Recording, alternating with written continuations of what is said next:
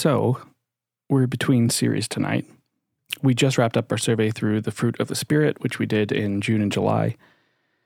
And next week, we delve into a series on the mysterious and confusing and painful and also beautiful book of Job, which I'm both very excited about and very intimidated by at the same time. You'll hear more about that next week. But for tonight, I wasn't really sure what to talk about. And when that happens, I like to look back through old talks that I've liked, that I've given over the years. And I came across one, I think maybe more appropriate for our current cultural moment than when I first gave it a few years ago. It's a talk all about power. Power, particularly its use and abuse, is an ongoing topic in our culture right now. Postmodernism, structuralism and post-structuralism, critical theory in all of its forms are all schools of thought that are, whether you realize it or not, the underpinnings of much of the current discourse today. Certainly much of the social justice discourse, the racial justice discourse, they each contribute to the philosophical underpinnings of the Black Lives Matter organization. And all of these things are chiefly concerned with the idea of power. Who has power, who doesn't have power? How is power gained and how is power maintained? What would a world with greater equalization of power distribution look like? What are just forms and uses of power? Is power inherently evil? These are all questions that are being asked today. Power is an interesting thing to talk about, in general and on an individual level. As individuals, we're not always aware when we have it, but we're painfully aware when we don't. All of us experience power to varying degrees. We all experience power being in power over other people, and we experience being other people being in power over us, so us under other people's power. To varying degrees in many situations in our lives, we experience this. All of us experience some form of the government being in power over us. In America, theoretically, the people give their power to the government to be in power over us through voting and things like that. But we all experience it. Certainly, when it comes to the IRS, we all experience the government being in power over us. Another one that is really common is a boss-employee power relationship. Maybe you're an employer, maybe you're an employee, but you experience that someone is in power over you, or you are in power over other people, or both. Another common one is a teacher-student power relationship, and with school coming back, kind of, and kids going back to school, but that means staying at home and learning virtually. Teachers are trying to figure out how to maintain some sense of power in the best sense over their students and their development from afar, which is something that I'm also trying to figure out. Not that I have power over you, but just how the heck do we continue to learn and grow together, not being physically together? It's a weird problem to try to figure out. There's also the very common parent-child power relationship. So parents have power over their children while they are still developing and growing and living in their house. I have to tell you, that concept is a little bit foreign to me in my own experience of being a parent. I have a toddler who is currently sleep regressing. So that certainly feels more like a child in power over the parent relationship. Also, my daughter is just so adorable and knows exactly what to do. She just has me wrapped around her finger. So she has all the power in our relationship. Oh, for better or for worse. So how are we to respond to power, both our power and the power of others? Tonight we're jumping into the middle of the story of Joseph in Genesis, the very first book of the Bible. This is a story that at its worst has been used to universally teach that men and women can't trust each other. It's been used to promote the stereotypical idea of the man of integrity versus the lustful, conniving woman. It's a story that is certainly about integrity in the face of temptation, but I don't think that's what it is primarily about. I think primarily, and certainly for our purposes tonight, it's a story about how the posture of our hearts determines how we use our power. And that's really what I want us to hear tonight. The posture of our hearts determines how we use our power. That probably sounds really obvious. But before we can talk about how we use our power, we have to talk about the underlying motivations of our heart. So with that being said, let's jump into our text for tonight. This is Genesis 39. And it's I'm going to read most of the chapter. So sit back and relax and just listen to this story. Now Joseph had been taken down to Egypt. Potiphar, an Egyptian who was one of Pharaoh's officials, the captain of the guard, bought him being Joseph, from the Ishmaelites who had taken him there. The Lord was with Joseph so that he prospered, and he lived in the house of his Egyptian master. When his master saw that the Lord was with him and that the Lord gave him success in everything he did, Joseph found favor in his eyes and became his attendant. Potiphar put him in charge of everything, in charge of his household, and he entrusted to his care everything he owned. From the time he put him in charge of his household and all that he owned, the Lord blessed the household of the Egyptian because of Joseph. The blessing of the Lord was on everything Potiphar had, both in the house and in the field. So Potiphar left everything he had in Joseph's care. With Joseph in charge, he did not concern himself with anything except the food he ate. Now, Joseph was well built and handsome. And after a while, his master's wife took notice of Joseph and said, "Come to bed with me." But he refused. "With me in charge," he told her, "my master does not concern himself with anything in the house. Everything he owns has been entrusted to my care.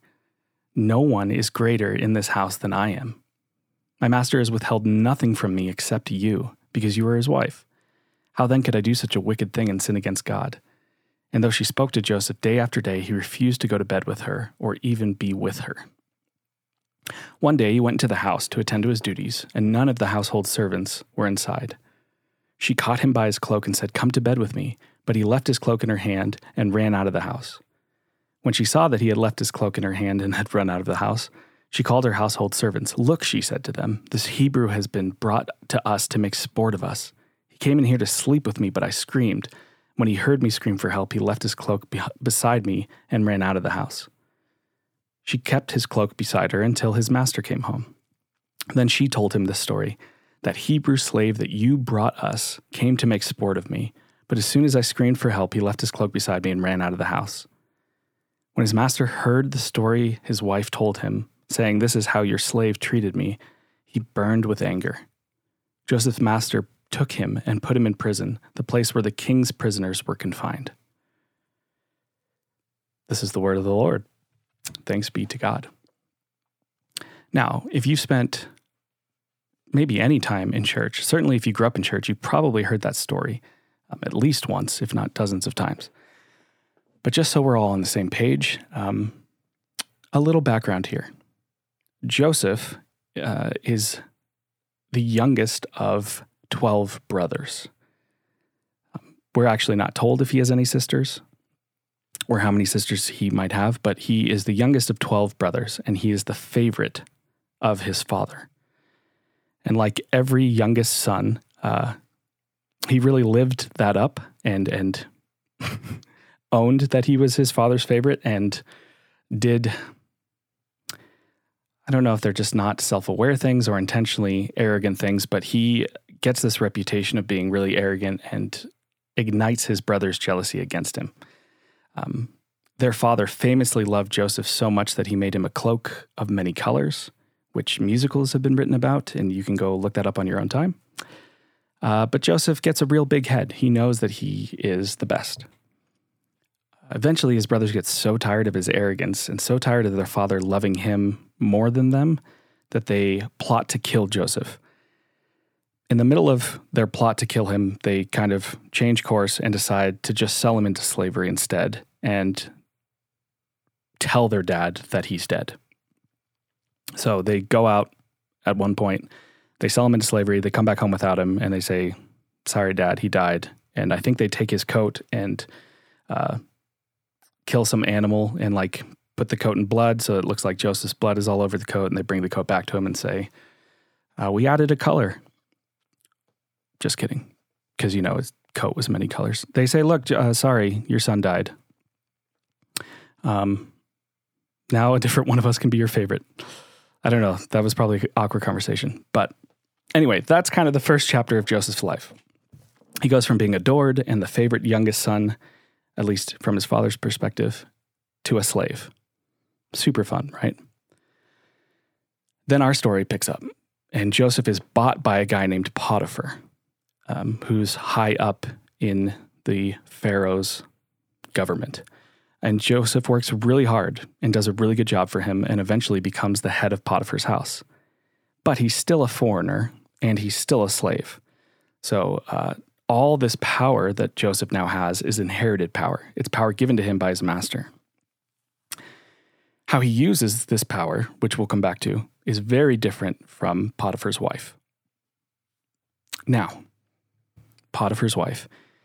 You may be thinking, this is a woman in an ancient culture, so she has no power. She's essentially property, just like Joseph, right? That's what I thought too, as I began researching this talk, especially since, unlike the men in this story, she isn't even given a name. She's just known as Potiphar's wife. But it turns out that's totally wrong. First of all, in ancient Egypt, knowing someone's name meant that you had power over them. Oftentimes, people's parents were the only ones who knew their name because their parents are the ones that named them at birth. Using someone's name, their real name, was an act of asserting power over them. So much so that it was literally like a national secret. What a pharaoh's real name was a national secret. Like almost no one knew it. Pharaohs always chose fake names to use publicly so that their real names weren't used to take their power away.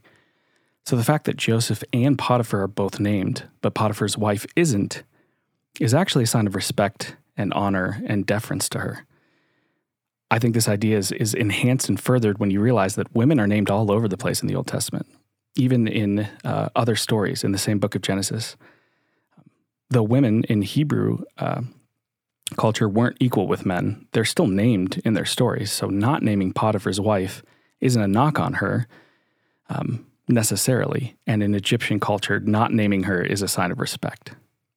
Secondly, this is super interesting. Ancient Egypt was actually incredibly progressive when it came to gender equality, which is like so fascinating. I came across this historian named James C. Thompson, who wears a bow tie, so you know that he knows what he's talking about. And he writes, while women could become pharaoh only in special circumstances, they were otherwise regarded as totally equal to men as far as the law was concerned. They could own property, they could borrow money, they could sign contracts, they could initiate divorce, they could appear in court as a witness, etc. Of course, they were also equally subject to whatever responsibilities normally accompanied those rights. So women were just seen as equals with men and could even become pharaoh, the highest ruler in the land. Although that only happened, I think, a few times, it was basically equal. So Potiphar's wife has tons of inherent power that derives from who she is. She is a native Egyptian. She is a citizen. She is rich. She is part of the government. And she uses this power to try to get what she wants. Now, as I said before, I think it's far too simplistic to think of this story as primarily about sexual desire. I think we unlock much more of what's going on in this story when we try to see things from Potiphar's wife's perspective in the context of her day. Other than what I've already pointed out, there are two key details that make this whole scene come to life a bit more. First is a subtle detail that we're told in verse 6 that says, "So Potiphar left everything he had in Joseph's care. With Joseph in charge, he did not concern himself with anything except the food he ate." Now, this is important, again, because, again, according to Thompson, unlike many ancient cultures where marriage was primarily done out of a sense of duty and almost always for political reasons, ancient Egyptian men and women valued and enjoyed each other's company and love and emotional support were considered to be an important part of marriage, more so than duty or political reasons, which is much more similar to our culture today. On top of that, or given that information, Potiphar's main concern, we're told, when he's home, isn't his wife, it isn't his family, it's what he's going to eat. That's interesting. It's not a stretch to surmise that he isn't very attentive to or concerned about his wife if the chief thing on his mind is, what am I going to eat today? Especially since he's rich. So it's not like he's asking, what am I going to eat today, as in like, how am I going to eat today? But like, how am I going to entertain myself today? This idea is heightened by another bit of information that we get from verse 8, when Joseph says, with me in charge, my master does not concern himself with anything in the house. Everything he owns, he has entrusted to my care. No one is greater in this house than I am. Again, according to Thompson, there's little doubt that in Egypt, as in the rest of the ancient world, the man was expected to be the head of the family. But popular wisdom of the day in Egypt urged husbands to avoid interfering in household matters and trust their wives to do the job properly. There was certainly enough work for everyone, as there were no TV dinners and food had to be prepared from scratch. In fact, if you wanted a loaf of bread, you would even have to grind the grain yourself. You might buy sandals, but most other articles of clothing were made in the home. Those who could afford it, like in our story, had servants and slaves to do the actual work. But the mistress of the house would still be expected to supervise and to see that everything was done properly. So what's wrong with our story then? Joseph has taken the place in this house that is the rightful place of Potiphar's wife. He is above her, even though this is her house. So not only does Potiphar not really pay attention to his wife, he also clearly doesn't trust her. And in fact, he trusts her so little that he appoints a foreign slave to her position instead of her. Wow. This is a deeply insulting gesture that communicates that she's insignificant and incompetent, and it heaps tons of shame on her. One of those things would be enough for someone to crack. Being in a relationship and being constantly ignored by that person is basically just constantly hearing that you're not significant. Or having your purpose and your sense of identity taken away and given to someone else, especially someone else who in your eyes is less worthy of it, is communicating to that person that you're not competent, you're not good enough. Either one of those are damaging and difficult to navigate, but both of those things happening at the same time from your husband, that's rough. And so in my mind, it's easy to see why Potiphar's wife might have acted the way that she did. On top of that, we're told that Joseph is hot. And not only was he hot, he did his job really well. So he was probably really nice to her and probably very respectful of her. And he was probably more attentive to her than her own husband was. And so she's had enough of it. So she tries to use her power to get what she wants. The posture of Pharaoh's wife's heart is, what am I missing and how do I get it? What am I missing and how do I get it? And Joseph becomes a means to an end to answer that question. It's actually the answer to both of her problems. If he agrees to her proposition and starts up a sexual relationship with her, she gets some of the intimacy or at least attention that she's been wanting, that anyone wants in a marriage relationship. If not, if he doesn't agree, then she gets to do what she ends up doing, which is stick it to her husband for taking away her rightful position and giving it to a foreign slave, and at the same time getting rid of Joseph so that she gets that position back. The posture of her heart is pretty obvious from the way that she tells the story of what happened to her husband. She blames Potiphar and appeals to the inherent power that she should hold over Joseph's inherited power. In verse 17, she says, "That Hebrew slave that you brought came to me to make sport of me." That Hebrew, that foreigner, that slave, that piece of property that you, it's your fault, brought, made all this happen. And it's pretty clear from what happens after this that Potiphar didn't necessarily believe his wife. It says he burned with anger, but it doesn't say it was towards Joseph. That's certainly implied. But if he really truly believed what his wife was telling him, Joseph would have been killed on the spot, or at least castrated. Instead, neither of those things happen, and he's thrown in prison. But this is the nice prison. We're told it's the king's prison. This is like where the Wall Street execs go when they get caught doing something wrong. It's basically a resort. It's still a prison, but at least he has his life and all of his parts still intact. And actually, Potiphar throwing him in prison protected Joseph from Potiphar's wife, because as an equal citizen, she could have had him killed or castrated. But now that he's in jail and out of the picture, she seems to be satisfied, which further reveals what she was really after, which was just getting her power back. So Potiphar's wife's stance is, what am I missing and how do I get it? Contrast that with Joseph throughout this story. He's sold into slavery by his brothers. He works hard and does what he can to bless his master, who buys him as a piece of property. He refuses to betray his master and his master's wife, quite frankly, and gets thrown into prison for it. The text, the rest of this chapter 39, concludes by telling us how things go for Joseph in prison, and we see that he just keeps doing the same things there. It says, "While Joseph was there in prison, the Lord was with him. He showed him kindness and granted him favor in the eyes of the prison warden. So the warden put Joseph in charge of all those held in the prison, and he was made responsible for all that was done there. The warden paid no attention to anything under Joseph's care, because the Lord was with Joseph and gave him success in whatever he did."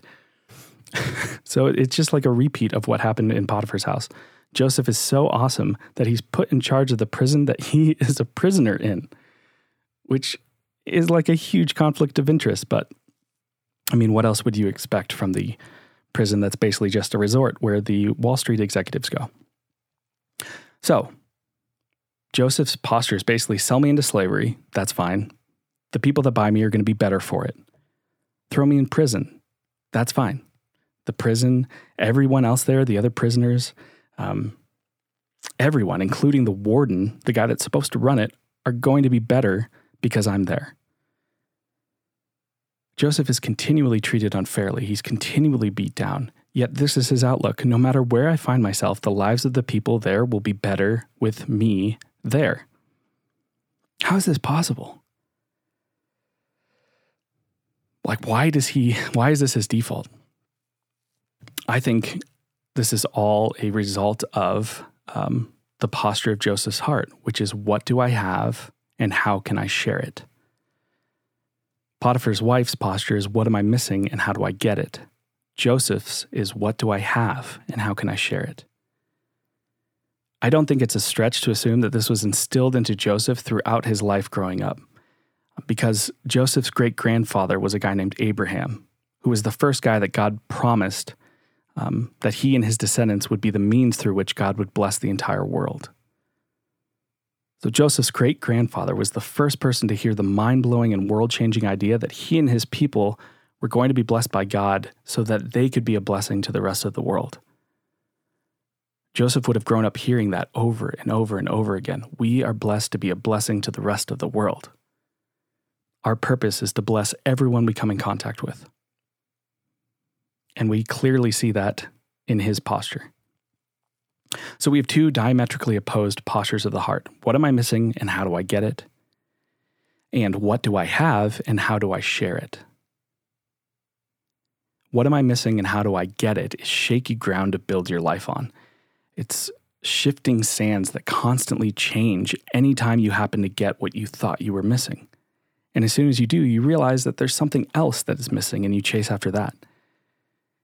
It's an endless and exhausting way to live, and it reduces people to means for your ends, which is certainly what we saw happen with Potiphar's wife.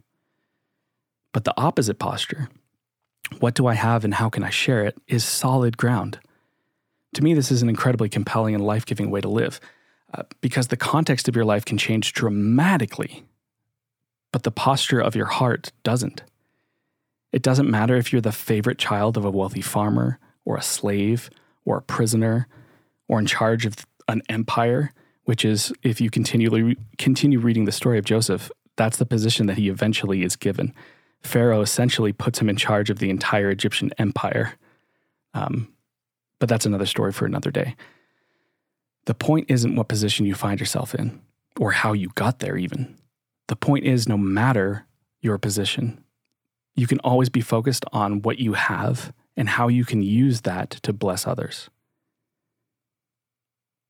And it allows the people in your life to remain people and not means to ends of your own desire.